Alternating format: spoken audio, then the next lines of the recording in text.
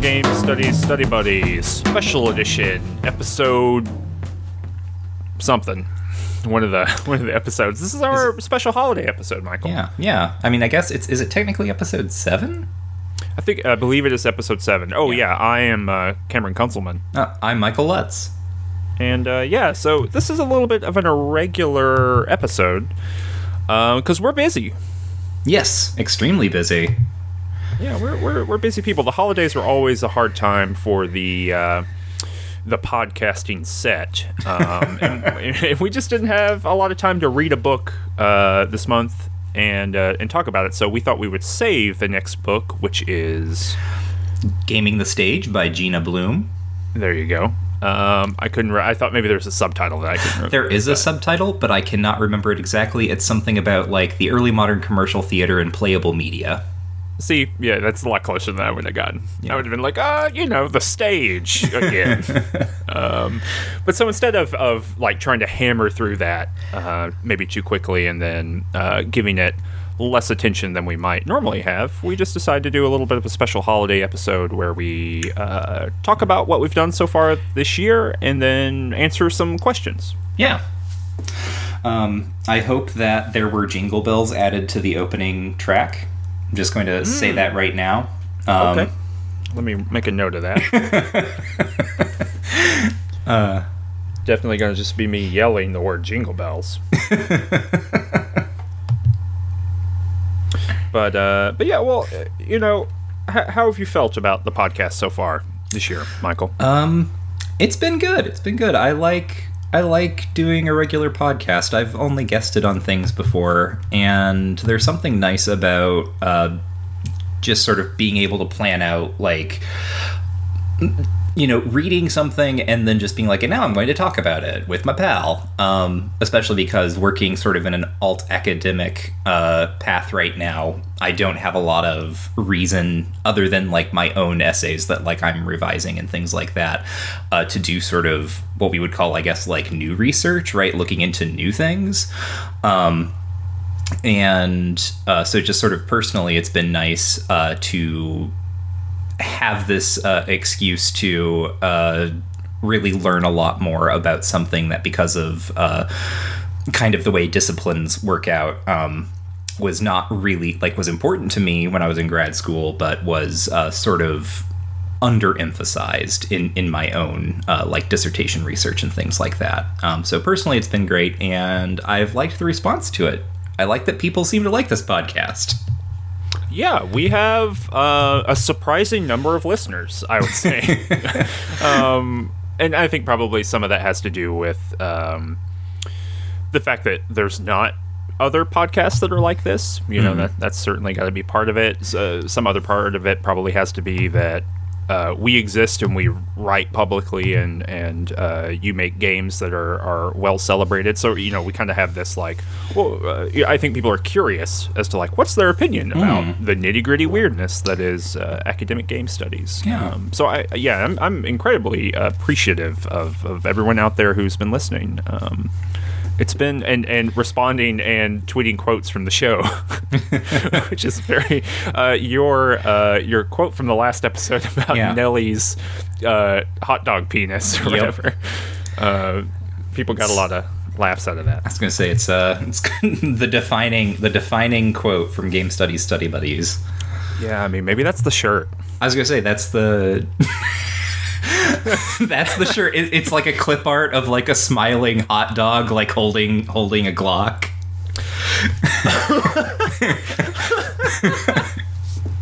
With the Nelly Band-Aid under it. Yes. All right. Well, Photoshop wizards out there. There's a good chance that if you make that, it goes on a shirt. Wow, that certainly is interesting. We'll keep that in the thing, but yeah, no, I agree for the most part. I mean, this is not the only regular show I do. I of course do Mages and Murder Dads, the flagship show. Yes, I would say for the Range Touch Network, of which this is a part. But they're very, very different shows. Mm-hmm. That is a show that's about paying close attention to genre and a specific game and like our experience of that game. And this is kind of like, a very blown out perspective where I feel like both you and I, every episode, we are reading the book, but we are also trying to do the best job that we can of contextualizing that book and then bringing our own particular disciplinary knowledge to bear on it, so that people kind of get the game studies thing, and then how does this book fit into the world of media studies or literary studies more broadly. Right. Yeah. Yeah, it's hard to do. This is a hard podcast. It really is. Mm-hmm. But yeah, I've enjoyed it.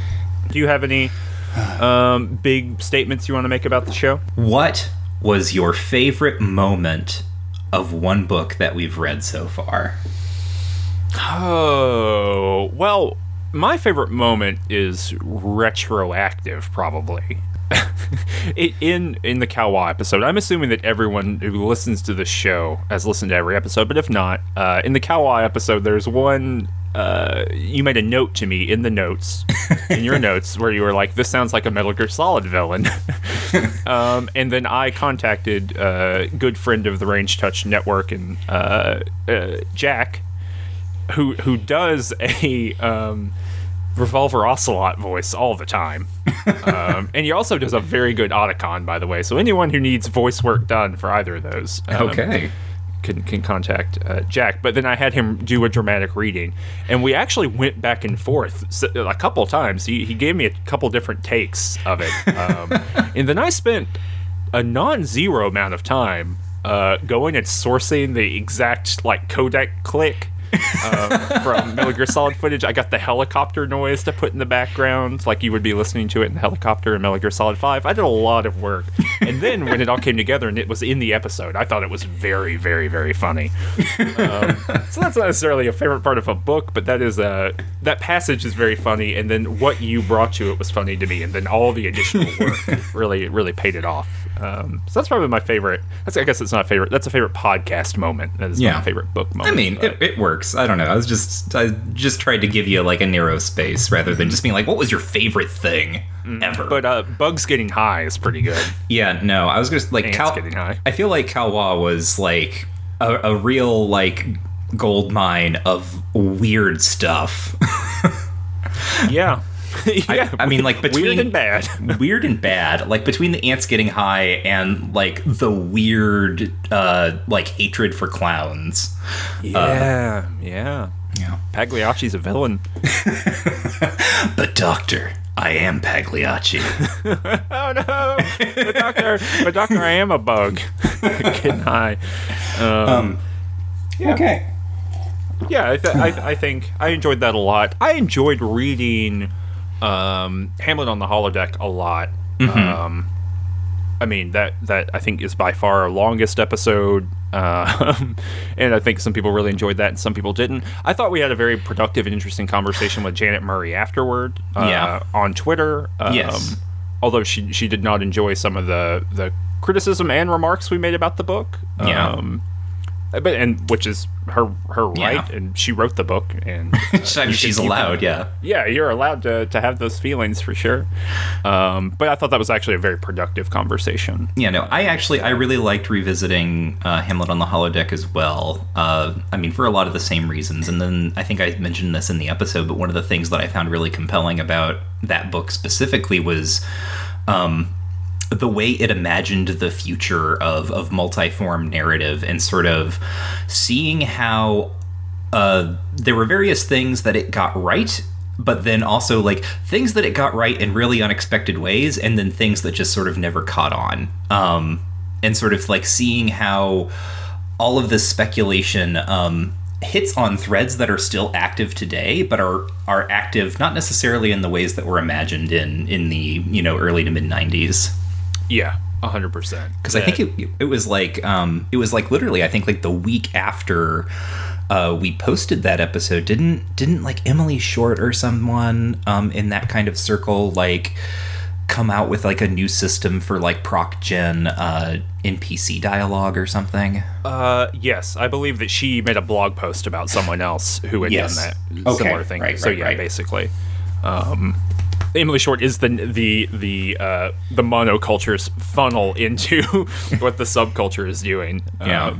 At least for me. But yeah. I mean, I think what's very interesting. I mean, we talked about it in that episode, but it is still really interesting to me that the things that sub community of people are interested in, they have continued to pursue, and that's still an active research project for all of those people, both critically and programmatically. It's something to be respected, even though it doesn't really make its way into, I think, capital G games as often as we might hope. Yeah. But I am interested in, I think it'll be interesting when the new game from Inkle or Ink Studios or whatever comes out, the one that's about translating runes. Right. I forget. I keep thinking it is Heaven Will Be Mine, but that is not it. No, that's not Heaven Will Be Mine. No. Heaven's Vault. Okay, all right. Heaven's in there. I knew it. You were close. But yeah, I'm interested into, especially looking at some of the stuff that one of the designers for that game, like watching a talk he gave recently about like good games writing. Anyway, that's a long digression, but I do think Hamlet on the Holodeck still gives us some tools to talk about that in ways that maybe other academic books do not. Yeah, which is productive. Yeah. I actually just want to point out that we got to this. This is actually related to one of the questions we got. If we want to move that way now, let's move that way. Yeah, we're just so people know, if they haven't looked at the timestamp, this episode's going to be much shorter than normal Game Studies Study Buddies episodes. It's going to be like an hour or something. Yeah. So we got a question. We got a mixture of questions, some from people in the Discord, the Range Touch Discord, and some at our email address. This was one from the Discord. This is from Emily. Building on the discussion in the Murray episode that I found really interesting, because video games as an object of study are so wrapped up in being quote-unquote cutting edge or quote-unquote innovative tech, a lot of game studies books try to make predictions or claims about what video games will be capable of or what they will be like a few years down the line. In hindsight, which of these predictions held up poorly and which were surprisingly accurate? And there's actually a sort of like addendum here where they go on and talk about specifically this thought was sparked because they saw a CFP for a conference. For a conference that was about Games of Empire, which is, I think, a very sort of foundational book for the discipline, but also as Emily puts it, very 2008. Not in a bad way, I'm quoting here, but there are a lot of things it didn't foresee, like, sort of the way that it kind of centralizes World of Warcraft and things like that. So, yeah, I don't know. What are your thoughts here? I don't know if I can speak necessarily to what the books that we have read so far have done, but I can speak to the broader question. I think part of the problem is that game studies books and game studies scholars, by being scholars of technology, are encouraged to do this work. You know what I mean? Like, meaning the speculative, or just to speculate about like the economy. And I think part of that has to do with the people who have become very successful in game studies have kind of been people who, or people who have crossed over, I should say, are people who are claiming to kind of read the tea leaves to some degree. I'm thinking of people like Edward Castronova or Ian Bogost or Jane McGonigal, right, who has a PhD in performance studies, and her dissertation is a very long and very interesting document. And I think that, weirdly enough, if we read a Jane McGonigal thing for this podcast, we would actually probably read her dissertation. It's if you are interested in Jane McGonigal in a general way, and you have not read her dissertation, which is like available in the collection from the university she came from, it is an interesting document to check out. All right, I'll make a note of that. Yeah, to see the background for a lot of the stuff that we know her for, kind of as a public speaker, things like that. Right. So that's all to say that I think the people who have been very successful in game studies and been able to pitch out from there have called some shots correctly. Ian Bogost kind of called the Facebook game shot. Castronova indexed the way that online economies work way before like Steam, came up with their big, robust money extracting machine. So all those different things, I think, have something to do with it. I also think that there's a burden on just scholars of technology generally to be able to make predictive claims about the future period. If the technologies we are using now produce effects on the body or on the mind, which is always at the heart of, or not always, but most of the time, at the heart of a book of media studies, then therefore you need to be able to empirically extrapolate that into the future. I don't think that that's a I don't think that extrapolation is like unwarranted. I think probably, and you and I certainly make claims about the ways that games do things to people and what that means for them going on down the line. I think that's something that we are trained to do in scholarship.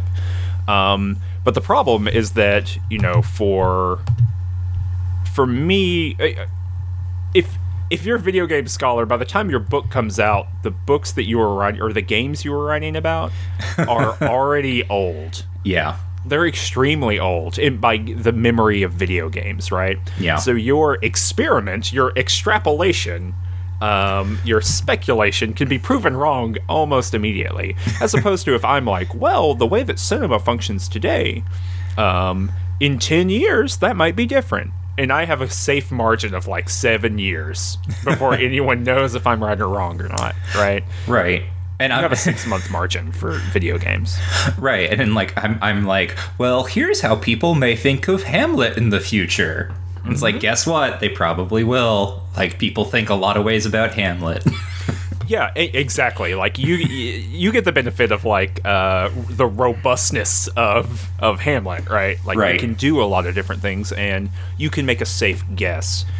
I can't make a safe guess about what World of Warcraft or what MMOs will look like in 2 years. Right. And I think that anyone who thinks that they can, in a serious way, really thinks they can call the shot of 2 years from now. Either A, has their hand in the development of a platform, and they're invested in that, or B, they're just kind of making their best possible guess. But the vagaries of technology, of capitalism, of finance, of speculation, all those different things are... they are predictable within a boundary, right? But that's about all you get, right? You don't get to call your shot necessarily. Right. Well, like, holy hell, who could have predicted Fortnite? Yeah, right. Like, yeah. No one was out here being like, the next big thing is going to be everyone like falls onto an island and then you just shoot each other until there's one left. Well, but I mean, this is the interesting thing, though, right? I think you can call that shot because there's H1Z1, there's DayZ. They don't quite work right.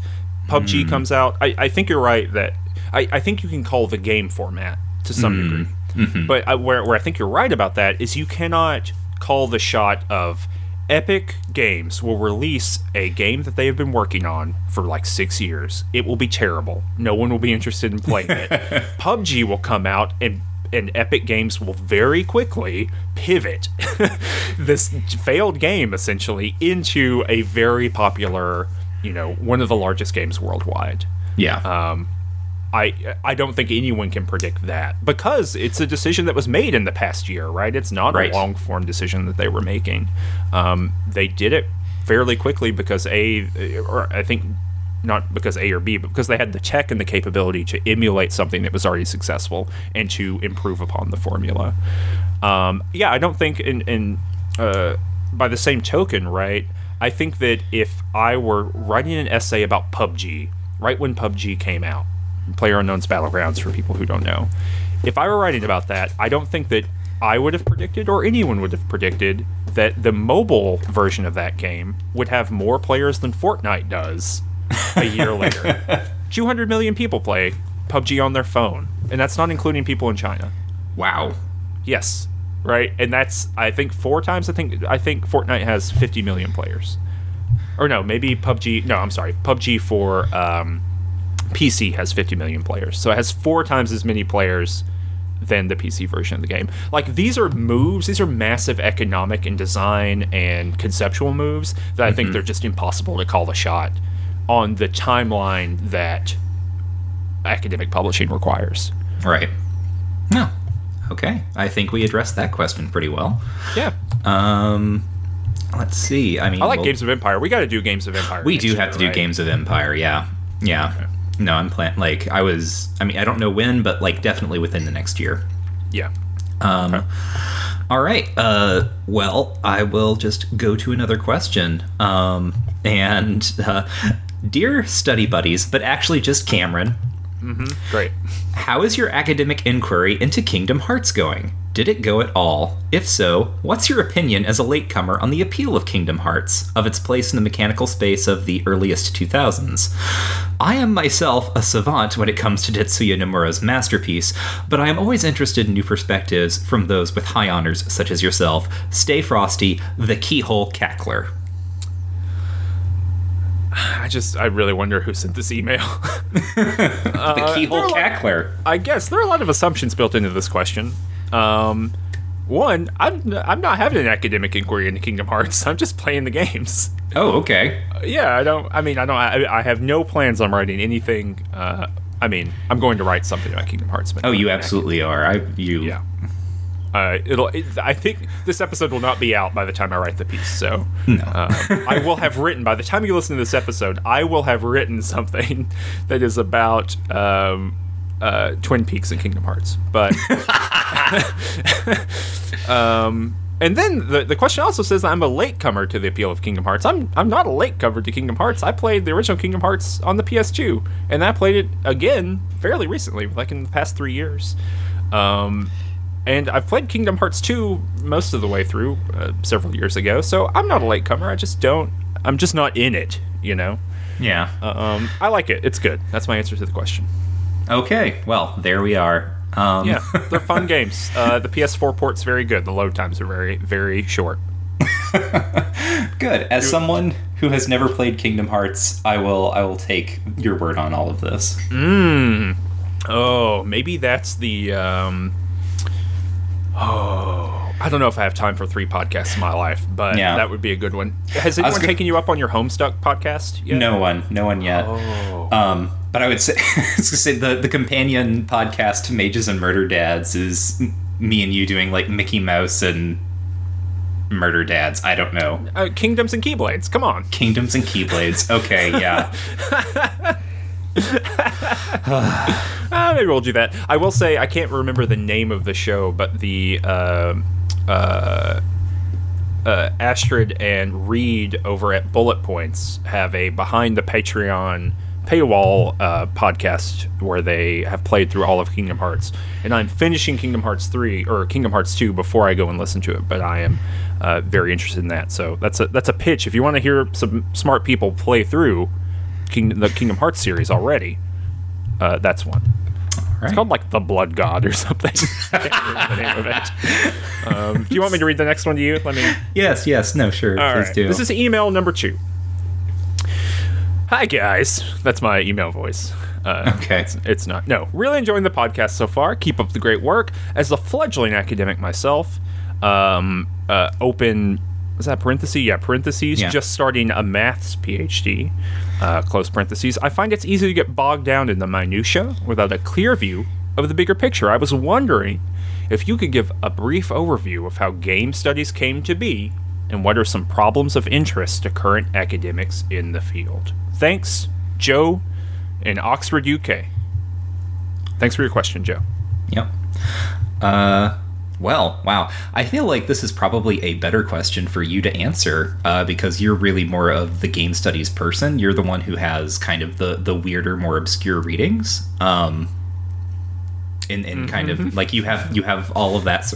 Like you want to know about like all of the weird intellectual shifts in the study of early modern drama. I got you covered. But my understanding of the history of game studies really is kind of like, I mean, the Kalwa episode probably would be another good place to check it, or another good place to check in and talk about this because it sort of comes out of this weird socioanthropology medievalist kind of fusion of interests. Yeah, I think I'm gonna try to keep the answer kind of brief.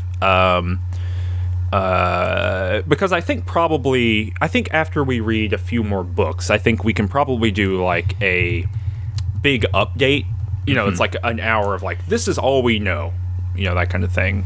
So Joe in Oxford, UK, be looking out for that. But here's my shortest answer is, and this is kind of pulled together from some different resources. The episode of Tone Control, which was Steve Gaynor's interview podcast where he just interviewed video game people in a general sense. The episode where he interviews Frank Lance, who is now the director of the Game Center at NYU, is fascinating because it gives a little bit of a history of some of the, I don't know, movements in the early 2000s where practitioners were interested in reconvening some of the history of games to talk about it. So this is like where, this is not the only place where this happened, but this is where the standardization of Huizinga, Calwa, Bernard Suits, Bernie de Koven, the idea of bringing all those people together into a constellation that constitutes, quote unquote, the history of games or game studies in the 20th century. That's part of it. So I would say listen to that. There's a very interesting anecdote in that episode where Frank Lance says that in order for Katie Salen and Eric Zimmerman to put together the Game Design Reader, which is a fascinating document that is basically just a huge number of pieces of writing about games from a lot of different perspectives. It gets taught as a college textbook still. It is a companion to their game design textbook that gets used as a game design textbook too.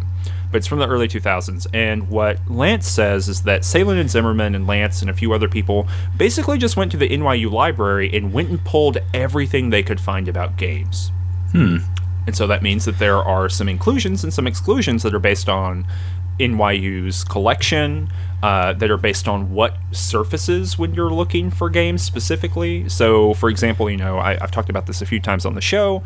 I'm a huge fan of C.L.R. James's Beyond a Boundary, but if you were to read that and you were to look for it, it's not a game studies book, or it's not a book about games. It is a biography that is kind of about politics that is centered around games. So when I read it, I think, of course, this is a game studies book. I think if you were searching for it in a library, if you were getting people to tell you what books they thought were about games, I don't think that game would come up, or that book would come up.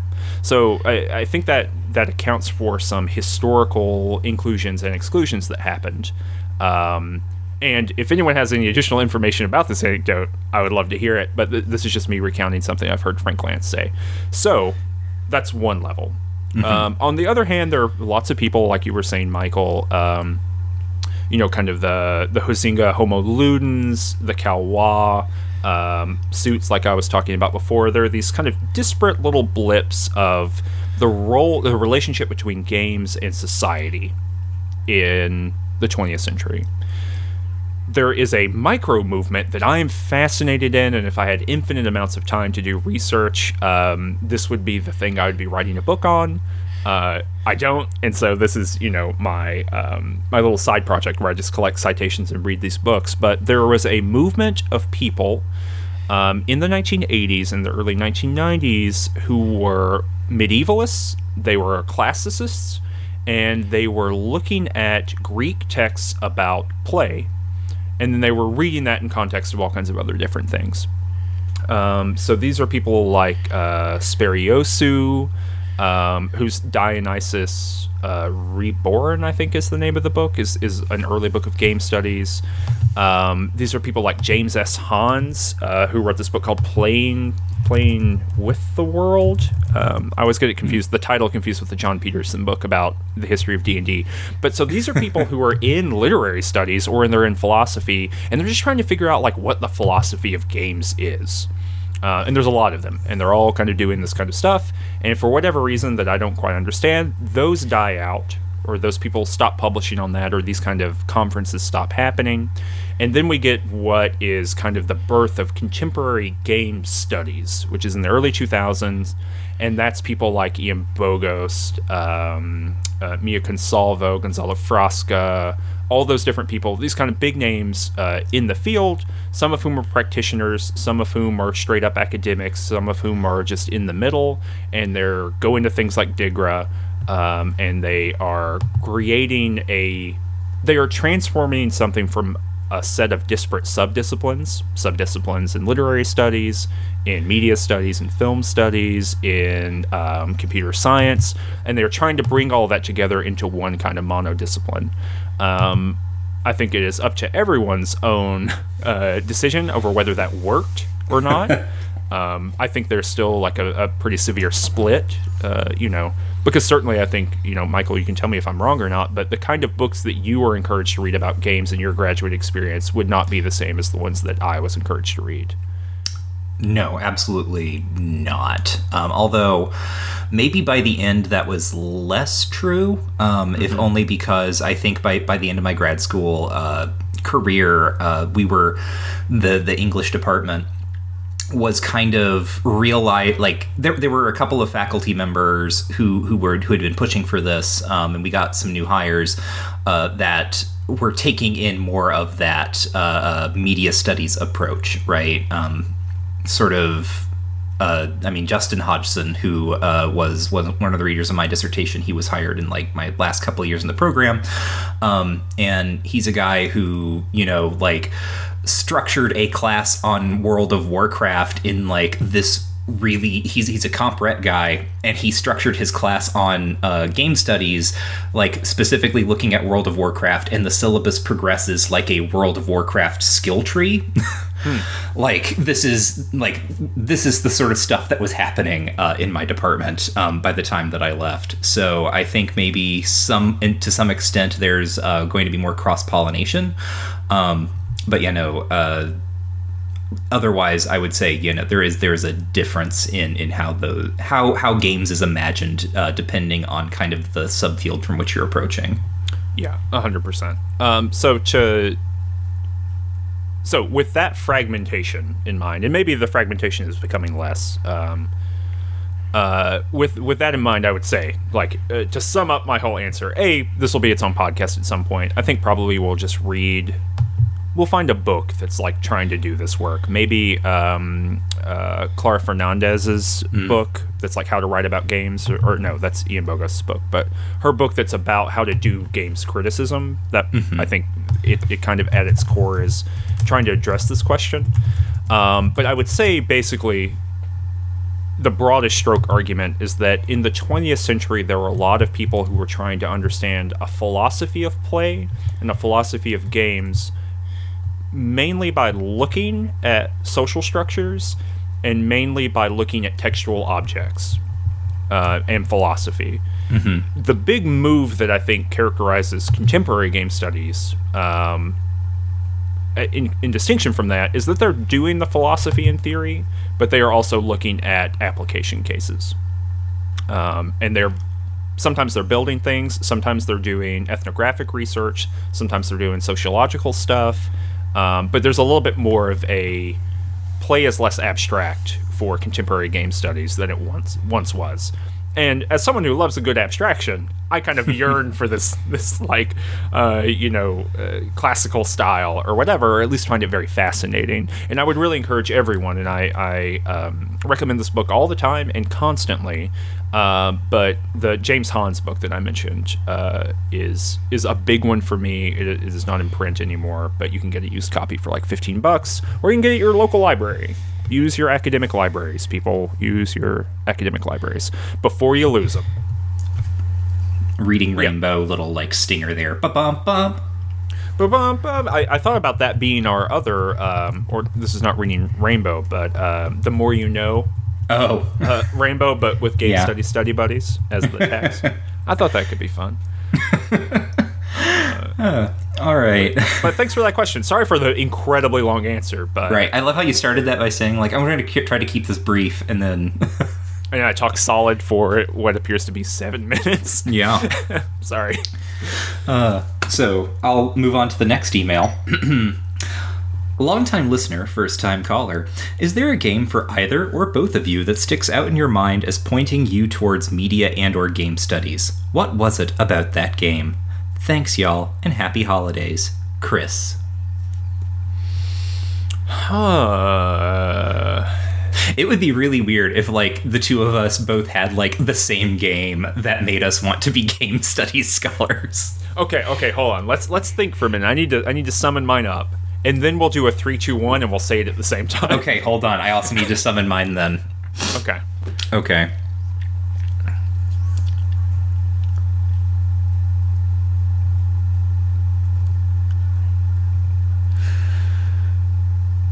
All right, I think I have mine. Yeah. I had mine. I had mine. Okay. All right. Ready? You count down. Okay. 3, 2, 1. System Shock 2. Tony Hawk's Pro Skater. God damn it. You like waited. I wasn't trying to. I mistimed the thing. Oh no. But it was Tony Hawk's Pro Skater. Tony Hawk's Pro Skater. Okay. Yeah. Well, those are very different. Yeah, those are. Why? So you said System Shock 2. Yes. Why? Why System Shock? So I played System Shock 2 a couple years after it came out. Probably like 2002, 2003. So it was a couple years old at that point. And I'm trying to remember what sort of confluence of events got me to play it, because I was always more of a console person. I didn't do a lot of PC gaming. I think I was, I think I was like looking for something to follow up Half-Life, because I'd played Half-Life a couple years before, closer to when it came out. And I was like, oh, that was a cool experience. Like, and I looked for recommendations of like other science fiction-y, narrative-y, horror-y games. And so then I played System Shock 2, and it blew my mind in the sense that never before had I felt quite as, it sort of coagulates the genre that we now call the immersive sim, right? And like never before had I really felt immersed in a narrative, in a sort of interactive narrative in quite the way that I did when I played System Shock 2, right? Even things that now we recognize as extremely trite and hackneyed, like the audio logs, right? The audio logs made such a profound impact on me because there was something about having this kind of, now I would consider it kind of a theatrical space, right? These spaces that had been designed with certain stories to tell, right? Environmental storytelling. And in addition to that, being able to listen to all of these poor doomed idiots as I was sort of like scrounging through their corpses trying to find nanites in order to heal myself. And just sort of the also... like the character of Shodan and the way that she comes to kind of dominate that space, right? She sort of personifies, right, the hostile environment in a really great way that made me really aware of the ways that games can be constructed to tell stories in ways that I had never really thought about before. Because prior to that, I was just kind of like, games are a thing that you do, and sometimes there's a story, and sometimes there isn't. And just sort of like, even with Half-Life, right? Half-Life was kind of like, it was fun. I had a good time, but it was sort of like just playing an action movie to me. Mm-hmm. And I did not respond to anything in the way that I had responded to System Shock 2. And that was really when I started thinking like, oh, here is how all of these pieces are coming together to do a thing. And it is making me respond in certain ways. And yeah, so I think that, I think that's probably my answer, right? If you want to think about what I'm interested in with regard to games, all of them can be found probably in System Shock 2, all of those things. Yeah, System Shock 2, and this is something that, I guess I've never made this connection up with you, but it makes a lot of sense because System Shock 2 really introduces pacing. Like I enjoy plenty of games that were released before that game, but it is a game that has an overarching plot that carries through the levels that feels like it is paced. Yes, in a way that like Half-Life 2, it's fine. I don't have the relationship that many people have to that game, but it does not have pacing in any way, right? Like the pacing is in the in the rhythm between shooting and not shooting, as opposed to System Shock 2, which has narrative pacing to it.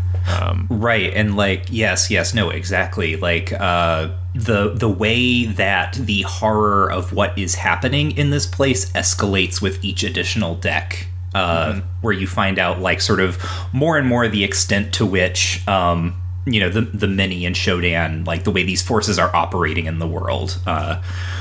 So yeah, okay, yeah, interesting. Well, it's just very funny because your games have a very similar style of pacing to them. I mean, it's a very interesting, the kind of incremental acknowledgement of what is going on. Oh. That was already going on, but you didn't know it was going on, that kind of thing. Yeah, okay, that's interesting. I'd never thought about that before. But now you know. Yeah, well, now tell me about Tony Hawk. Wait a minute, is this psychoanalysis? Yes, it is. It is. We're psychoanalyzing each other. So yeah, tell me about Tony Hawk Pro Skater and how that makes you feel about your father. Well, my father, Thomas Hawk. No, I Mr. Hawk, he preferred me to say all the time. Daddy, I'm not Daddy. Call me Mr. Hawk. Call me Mr. Hawk. And he does a 720. No, I don't know. I think it's a game that does all the things that I'm interested in writing about still, which is it demands that you sublimate yourself beneath whatever it is doing. You can't half-ass a Tony Hawk game. You know what I mean? Like you can play it for fun, but if you want to play that game and do well at it, you really have to become a kind of machine that's good at Tony Hawk. Mm-hmm. And I think as I round the final corner of my dissertation, and I've written a lot about games, I've written many different. I'm glad at this point I could say I've written many different published essays about games. But I would say that the thread that probably goes through all of those is that, like every kind of media object, games are machines for turning you into a particular type of player. Mm-hmm. In the same way that books make you be a certain kind of reader and films make you a certain kind of viewer, they are disciplinary apparatuses that do those things in different ways. And then slowly over time, the accrual of that changes you into a particular... you become primed to experiencing those in certain ways. So, for example, right, the way I think about Tony Hawk is basically the way I think about, the gut reaction that people have to walking sims if they really enjoy first-person shooters, which is, why would I even bother doing this? And the question is, like, why would you even bother doing this? At the heart of that is I am used to one particular kind of experience and I'm not getting that, and instead I'm getting another one, and that feels weird to me. And people have different kinds of reactions to that. Yeah. some are very good and some are very bad. But I think that's Tony Hawk's Pro Skater does that as cleanly as possible, meaning that you got to learn how to hit those damn buttons, and you got to learn your timing, and you got to learn how to get the maximum amount of air and all those different things. So I played that game when it came out, and I'm still playing them, and I probably think about all media objects in the way that I think about Tony Hawk's Pro Skater. They're just greater and lesser versions of the platonic ideal that is Tony Hawk's Pro Skater. Okay, yeah, kind of. So it was Tony Hawk's Pro Skater that got me into the Dead Kennedys. So, all right, you want me to read the next one? Yes, please do. All right. Hello. First, thanks for the work y'all do. I've been enjoying each episode quite a bit. Thank you so much. This is me talking now. Thank you. Okay, back to the email. Going pretty broad, but I'm wondering why each of you engage with this / what you want to get out of game studies, study buddies, and the field of game studies as a whole. I know you're both game designers. Is there some benefit or relationship there? Is it about better understanding games or their context for your other jobs? Or is it something entirely different, like that it's fun? Thanks, Matthew from Michigan, though I live in Atlanta. Thank you for your question, Matthew from Michigan. Mm-hmm. This is a nice question, actually, off of the last one we just had, because it covers some of the same ground. although it's a bit more pointed in a different direction. So I guess what do I want to get out of Game Studies Study Buddies in the field of game studies? Well, Matthew is correct in that there's a part of this is like practice, right? Like, as someone who does make games, I do like to read about people studying games critically and academically because, and this is true for like regular writing for me as well, right? And being a literary scholar, when people who are trained academically can disassemble objects in particular ways, and when I should say like cognitively disassemble or something, but anyway. When you study literature, you learn a variety of ways that you can take a story or a novel and pull it apart and put it back together. It gives you a lot of rubrics for thinking about how to do this. And so in addition to just informing your ability to do criticism, it's interesting for me to take those insights and then try to build a new object from them. So, when I'm reading about interactive fiction and sort of like multiform narratives and things like that, I take a great deal of pleasure in imagining like, oh, okay, this is suggesting to me kind of a structure or a plot that could be very, very useful in a game format. Right? Like I could make something with this idea, those sort of speculative moments or those moments where an academic writer can abstract a tendency in a game in such a way that I could be like, oh, okay, this distills down something that I can now repurpose for a different aim. So there is that, and then also, frankly, professionally, so long as I'm still going to try to make this whole academic thing work, my dissertation. I would very much like to eventually turn into a book, but it occurred to me shortly after having defended the dissertation that what I want the book to be would necessarily... So the dissertation was very much a historical study, right? Like not like deep historicism necessarily, not as deep as some people can go. I wasn't like going to archives and things like that, but because of what I study... the dissertation sort of ipso facto had to be kind of grounded in the 16th and 17th centuries. But a lot of my thinking was still being spurred by people writing about contemporary media studies. And I would very much like the book that I eventually produce to have a complementary half to it that is... and I don't really know what this is going to look like just yet. Some of the work that I'm doing on like Shakespeare and video games is helping me find my way through this. Mm-hmm. But, I would like to have something that sort of pulls everything forward a little bit and allows me to make my overarching case, which is, something about how... looking at the emergence of the early commercial theater, and actually Gina Bloom talks about this a lot, which we will discuss next month, but how the emergence of the early commercial theater sets a kind of template for mass media entertainment that is unusually applicable to video games. Yeah, I think that's right. Just because due to the mass media nature of it, I think. Mm-hmm. I think there is something, and this is me not being a, obviously not being a theater scholar in any way, but having read quite a bit of that kind of stuff and read more than a little bit about the history of French theater in particular, for whatever mm-hmm. reason. Sometimes you don't know what you're going to write your dissertation on, and so you read a bunch of other stuff. But yeah, there's something to the way that both of those media from jump begin thinking about the relationship to the audience. Right. The way that sorry. No, go ahead. I was going to say the way that I would actually phrase this is I think what is an interesting way of paralleling theater and video games is that they are very good at implicating their audience. Mm-hmm. Yep. Which, like, of course, films and novels implicate the reader or the viewer in their own ways, but there is a kind of immediacy or like an active implication that happens with theater and games that I think is very productive to parallel.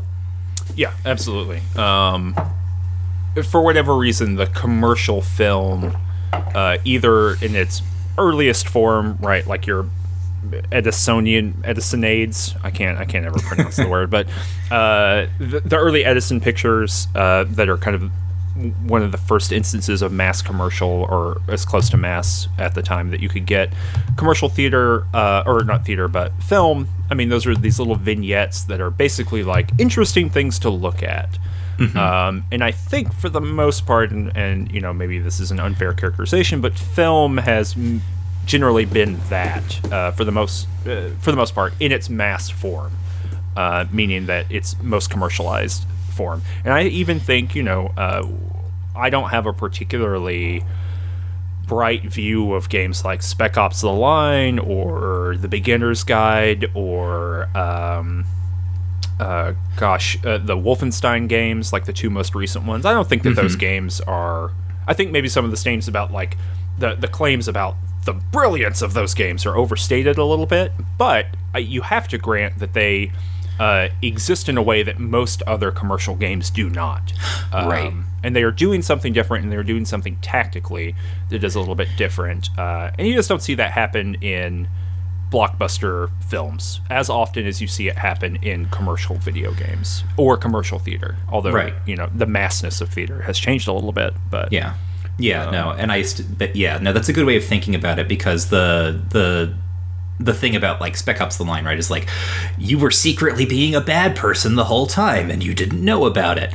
But also, like, you know, that queries you know, your moral and ethical agency in ways that are, to me at least, right, are very, very similar to how the early modern theater is doing similar things, because there are all of these like, not to get too far into the weeds, we'll talk about this next month, but there, because of the religious situation in early modern England, sort of after the Reformation, and how Catholicism is sort of being imagined versus Protestantism, the idea of a performance of a bad act, right, the spectacle of kind of depravity, raises a lot of really pressing questions for like the ethics of the audience. Like, is this making us bad people? And not all of the plays, but many plays of this time have a similar sort of tone at the end, especially, like, you know, the really bloody tragedies where everyone's lying dead on the stage.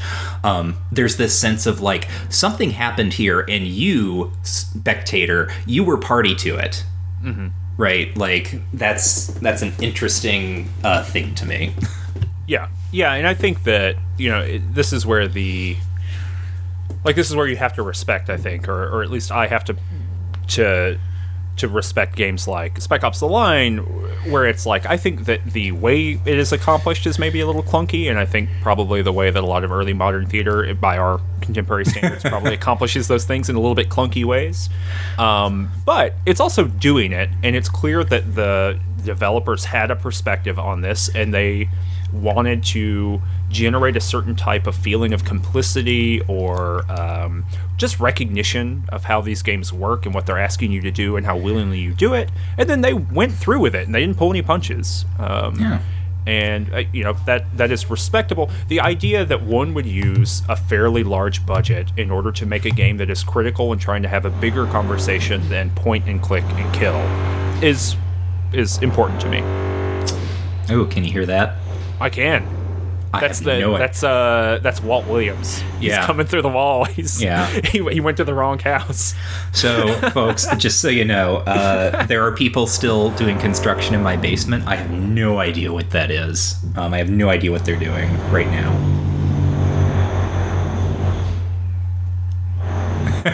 It's just Jacob Marley down there. Yeah. He's down there. He's down there framing the walls for my bathroom. He's gonna come up later after you're asleep. But yeah, just to answer the question really briefly, on my end, I don't know why. I don't know what I get out of game studies. I find game studies interesting. In my dissertation, despite being a game studies person, I would say that games play kind of a certainly second fiddle to film, and maybe even second fiddle to a couple novels that show up. And that's just how it is. I find games very interesting and productive to think about, but that's about it. I don't think they're special. I think that the reason I'm interested in doing this podcast is there clearly are a lot of people who want to have conversations about games and want to talk academically about games and don't know where to start. And I'm glad that this podcast has been somewhere that people can start. And that's why we decided to do it to begin with, right? Was the idea that people might want to listen to these kinds of thoughts in a digestible way that doesn't have them diving directly into an academic book with no knowledge of where to go. So I mean, that's what I get out of this podcast, is this kind of the satisfaction of knowing that even if people disagree or they think that we mischaracterize or that we get things wrong or that we get things too right or whatever, whatever the reception might be of the podcast, certainly it's having too right. Some people might think that we just we got the answer too right. You're just too correct. Yeah, too correct. There's just no interpretation outside of what we offered. That could happen. We've solved game studies. It might have. I don't know. We have a lot of listeners. I'm not in all of their brains. Yeah. But yeah. Okay. Oh my gosh. What are they doing down there? I'm very sorry, everyone. All right. So, Cameron and I have conferred. We're going to continue going, but the concrete saw that is going downstairs might occasionally still be going, for which, again, I apologize. Maybe next year, I'll have a podcast where weird things aren't going on in my background. Anyhow, next question. Hey, GSSB gang. I was interested in hearing your thoughts on how video games are classified in Germany. Until recently, to my understanding, they were automatically classified as children's entertainment, hence why blood and guts in German game releases were often replaced with robot springs and bolts. Additional famous examples include the Nazi levels in Doom 2 being removed entirely and a swastika being removed from Doom 1. This is somewhat ironic to me, as traditional children's entertainment, fairy tales, Krampus, and things of that nature in Germany feature a lot of kidnapping, cannibalism, and murder. Looking forward to hearing your thoughts, Dan. I don't know. I don't know anything about it. Yeah. Honestly. I mean, yeah. I know what probably everyone else knows about the way that German law works there. Mm-hmm. But I don't know the specificities of that. And I also know that it changed recently. Yes. But I can't... Maybe there's a book about it that we can read. Yeah, no, that would be super interesting. I mean, and I would say, based on just what I've seen here, so like for instance, like the Nazi levels in the swastika, right? Like part of the problem there is they're like, aside from games and children's entertainment, there were very strict laws in Germany about where and how Nazi things can be reproduced and displayed. Yeah. So there's that. And I would also say what is Germany itself is not unique in sort of children, like what we would call like sort of traditional children's media or literature or fairy tales and things like that being grim as hell. I think, there's, and we had talked about this a little bit last time with the Gaunt book, right? There is children are grotesque in ways that we often, and when I say we here, I'm speaking sort of very generally, sort of like from a very much like Anglophone Western perspective, right? Like we have this constructed idea of what children are, which is that they're these like little innocent creatures who, don't like violence will scare them or it will scar them in some way, and blah, blah, blah, blah, blah. And like, that's probably true, right? But this doesn't mean that kids don't think about violence and kids don't think about like dismemberment and cannibalism.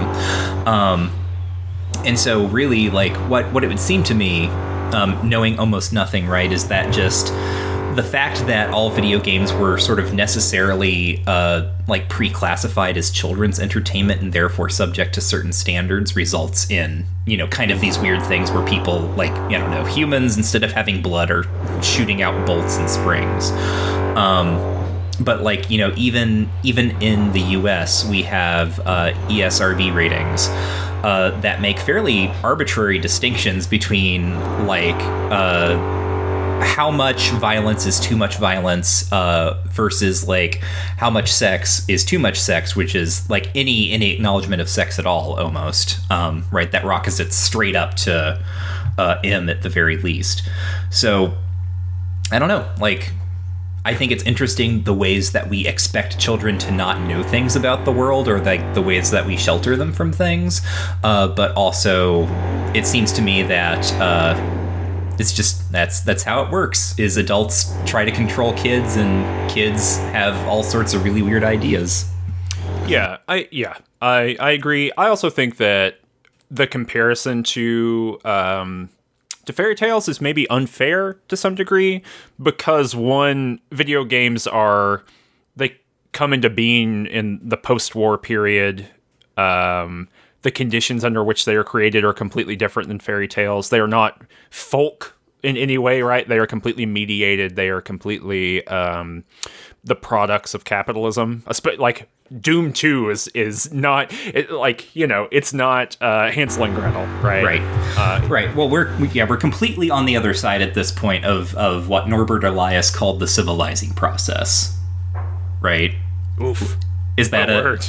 I was going to say, like, are you familiar with this? I am not. Okay, so Norbert Elias, who actually might have been German himself. I need to double check this real quick. This comes up in early modern studies a lot. Yeah, he was a German sociologist. This comes up in early modern studies a lot because we start seeing really clearly what he ends up deeming the civilizing process, which is kind of his, in a lot of ways, Cameron, I think you might actually like him because he's kind of a pre-Foucauldian. Basically, he looks at history, sort of European history, I should say, and he talks about how, like, hey, you know how we kind of think it's bad to burp in public? Like, that wasn't always the case. Right? Like, the invention of the things that we call, like, manners are relatively recent. And, you know, in prior times, it was absolutely fine to burp or fart in public, or to just, like, pick a fight, right? Like, sort of the social codes of conduct, like, a lot of the time, like, discussion of bodily movements and things like that, or bodily movements, but like waste processes and stuff before the toilet as a thing gets invented, and that can go into kind of its own room.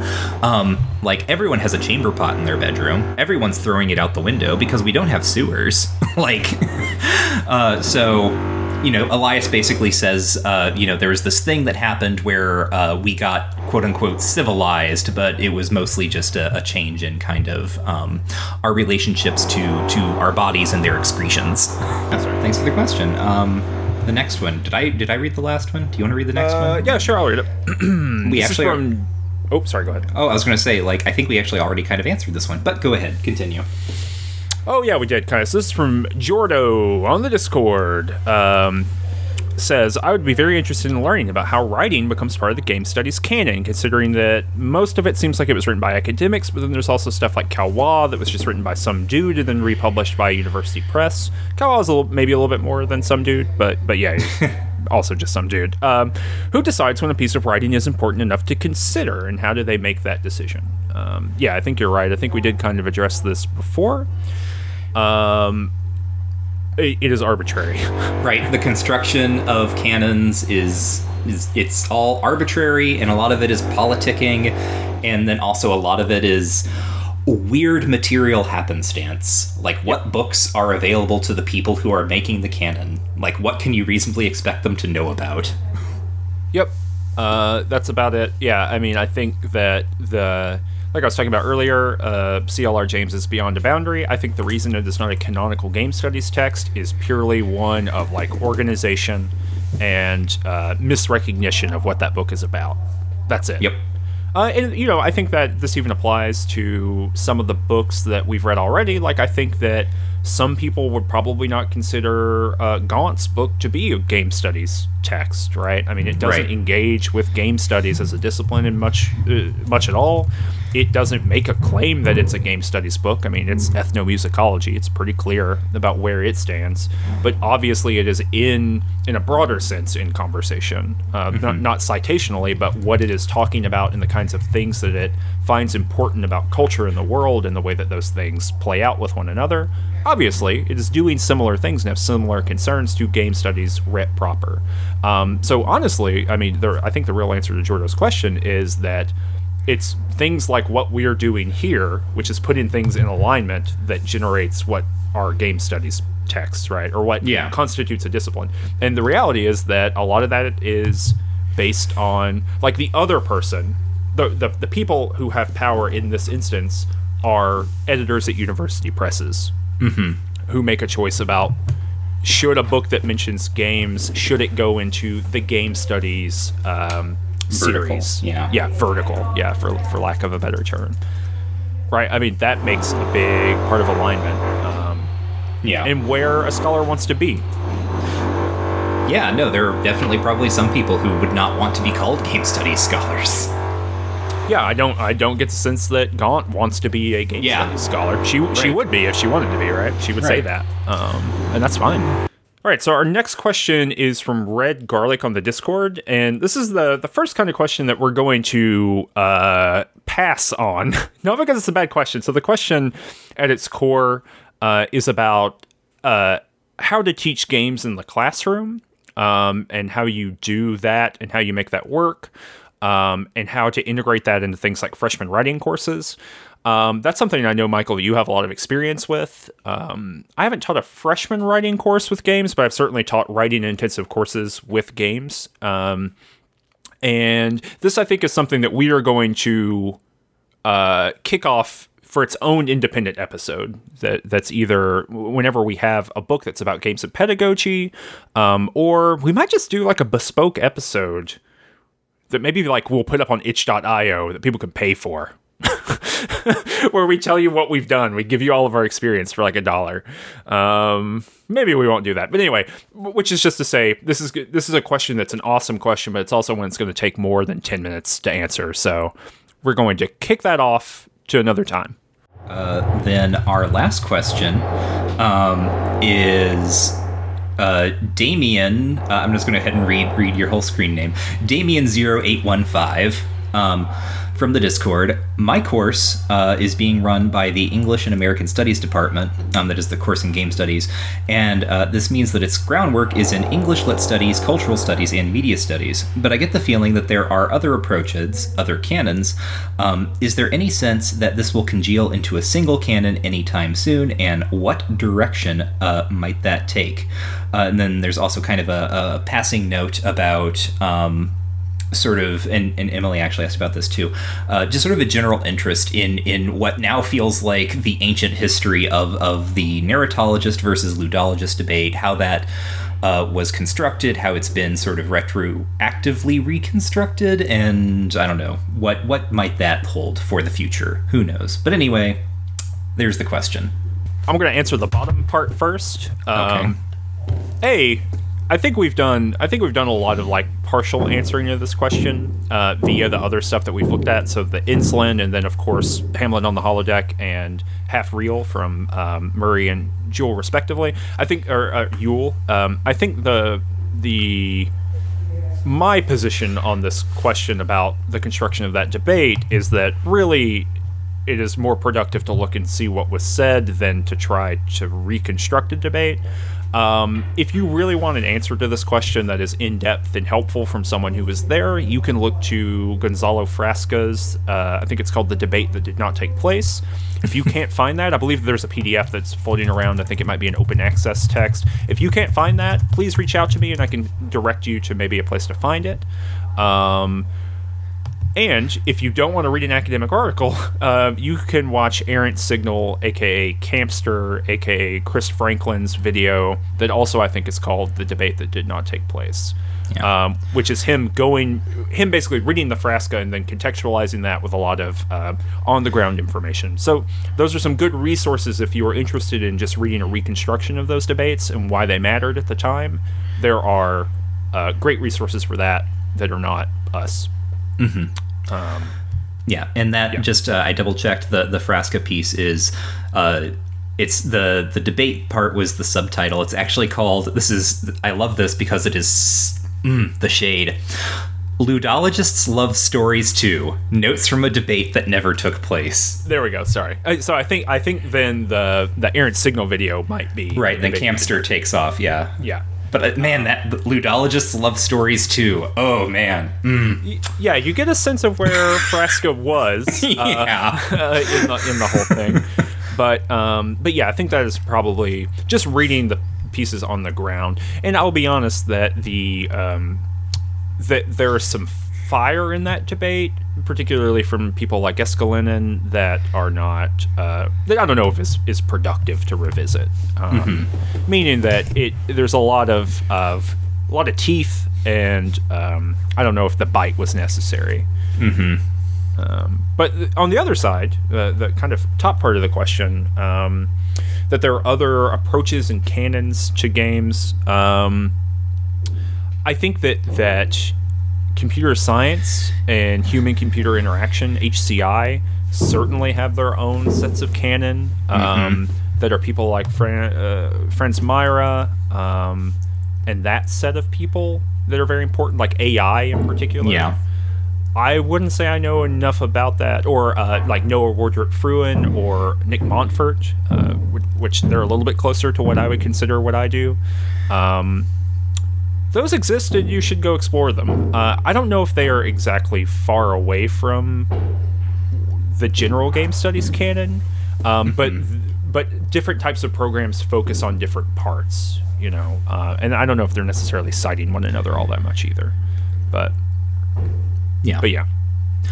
No, I just second everything. I especially sort of the I don't even know how to begin to describe this, but like the human machine interaction people and sort of like the AI people, like that sort of research is approaching a lot of similar topics, but from an entirely different perspective that I just don't know really anything about. And it does feel like, not necessarily a different field, but it does feel like approaching a lot of the subjects from a different canon. And is the canon going to congeal? Like, absolutely not. Like, maybe I'm going to be proven wrong, right? And in 3 years, there's going to be a beautiful unified game studies canon. But like canons are a fake idea, first of all. And like language, right? They tend to like evolve and break down and splinter, and canons within canons, like they spread out, they branch, depending on who is coming to the field and what they're interested in. And what they're interested in is necessarily going to be informed by future events that we have no way of anticipating. Yeah. I think that there are people who do both things. And so I would say that there are places where the canons meet. And if you're interested in that, you should go look those up. So these are people like G. Fox Harrell, who's at MIT. Phantasmal Media. That is a very interesting book. That's not really game studies, but it's it is computer science and cultural studies combined, and doing very interesting stuff there. And so you can kind of see how one might take the two or a couple different types of canon or types of writing about games and combine them. That's like an interesting way of doing that. I also think that like the linguist that we read earlier, Insulin, I just could not pull the name there. That Insulin is a place where this is happening, but you can see where like the Insulin book is a really great example of you can't do all of the things, right? I mean, that book has that kind of rundown that I was fairly critical of. I think the rundown of like the philosophy of play of the greatest hits, but ultimately she's not interested in that. She's not interested in the philosophy of play, greatest hits or whatever. She is interested in doing something else, and that's okay. Like, that's perfectly fine. But in order to do the thing that I would say I do in game studies, which is about theory, it's about looking and doing deep aesthetic readings of games rather than kind of big structural readings of games, you only have so many words you can put in a book. And you only have so much research you can do. So it's hard to do both. And in order for those canons to congeal, you have to have a lot of people doing both. Yeah. No, so a thought just that I've had, because also I am co-editing a special issue of a journal called Borrowers and Lenders, and it's a journal about Shakespeare appropriation and adaptation. It's going to be about Shakespeare in video games, and I am going to be drafting the intro to that special issue soon, which is partly going to be me having to can a kind of history of game studies for people who are going to be coming at this, relatively new. And one of the things that sort of struck me as I've been taking my notes for this is how weirdly interdisciplinary game studies has to be, like, from the jump, right? Like, it cannot just be, like, it's always a weird combination of two other fields in some way. And I think that's really interesting, especially because, this wasn't, like, the idea that we have of disciplines is itself a historical artifact, right? It comes out of sort of the 19th century when we start splitting off into like history versus literature versus rhetoric versus like the sciences. And so I don't know, it's very interesting to me to think about not necessarily game studies as a return to kind of a more interdisciplinary mindset, but as something that is very complicated for what we might often tend to assume are fairly stable knowledge categories. Yeah. I think that's a really good point about kind of the historical aberration that is disciplinarity. Yes. And maybe this is why I am so appreciative of that set of game study scholars I was talking about before, the medievalists and classicists. Because, like, if you're a classicist in studying games, what you are interested in is, what did Greek people say about games? Not what did Greek physicians say, and what did historians say, and what, you know what I mean? Like, yeah. You're interested in just, like, what did a culture have to do? And there are a lot of problems with that kind of, I don't know, wide open perspective that I'm fully accepting of, but also it's pretty liberating to be like, well, I don't have to subset myself into only what Thucydides said, right? And that's, and if to be properly historical, right, like Thucydides is going to get into an argument with someone who we might recognize as working in an entirely different field, because the ways that sort of like intellectual labor was basically historic for the most part, like the ways that intellectual labor has been sort of divided out in the culture, it's been like these wealthy men of leisure who do it all. They're just doing it all together. Like the idea of having people who do history versus people who do like science, natural physics or whatever, like doesn't make sense, because they're like, why, I have the time, why don't I research it? Yeah, anyone who is interested in this has nothing to do with the classics, but it has to do with the foundation of the discipline of chemistry. So it is called Philosophical Chemistry, Genealogy of a Scientific Field. So it's Manuel Delanda, not his most recent book, but one of his more recent books. And it is a reading of basically history, or not history, but the history of chemistry textbooks. Meaning, when did the first textbook that was meant to teach people coming on down the line about chemistry, when did it appear, under what conditions, and then how did that change over time? And he does like 300 years of chemistry. Fascinating book. when any rando could do chemistry. Anyone who could afford to like just get a bunch of sulfur. You were a chemist. Right. And I mean, also, this is also like one of the things that Latour harps on, right, in the early 90s, is that we think of Hobbes as a politician and Boyle as a scientist, but Hobbes, in addition to his political writings, had scientific writings and scientific opinions, and Boyle, in addition to his scientific work and scientific writings, had political writings and political opinions. So, yeah. People, they've always been interdisciplinary. Oh my God. Well, that's it. That is it. And of course, that's when they finish running the concrete saw. So, right on time. Yeah. Well, thanks everyone for listening this this past 6 months. Yeah. We've really been working on this podcast for maybe like a year now. I was going to say we're really coming up on a year, yeah, but we had a big lag between the first episode and the second. Yeah. But between recording the first episode and actually releasing anything, it took me a minute. But it's all good now. And but yeah, so just thanks everyone for listening. If you listen, that's very helpful for us. Of course, thank you so much. And for supporting the show. I think we have a fair number. I don't have a hard count in front of me, but we have a fairly large number of supporters on the Patreon who support at the tier to get our notes. As of this episode coming out, I don't think our last notes are out. Oh, yeah, no, I don't. I never sent those to you because we'll get that. I'm terrible. But no, it's not on you. I haven't posted them, and I didn't ask you about it, so it's just been a very busy time. But we'll get those up, and they'll be ready to go. So yeah, we thank you so much for supporting the show. It's a big deal that it bought Michael a copy of Assassin's Creed Origins. Yeah. So that was very important. Yeah, that I've had no time to play, but but now, buddy, you got that time. Once they're done making your gamer cave. Yes, no, that's the entire basement is being converted to my gaming cave. But yeah, so yeah, just again, thanks everyone.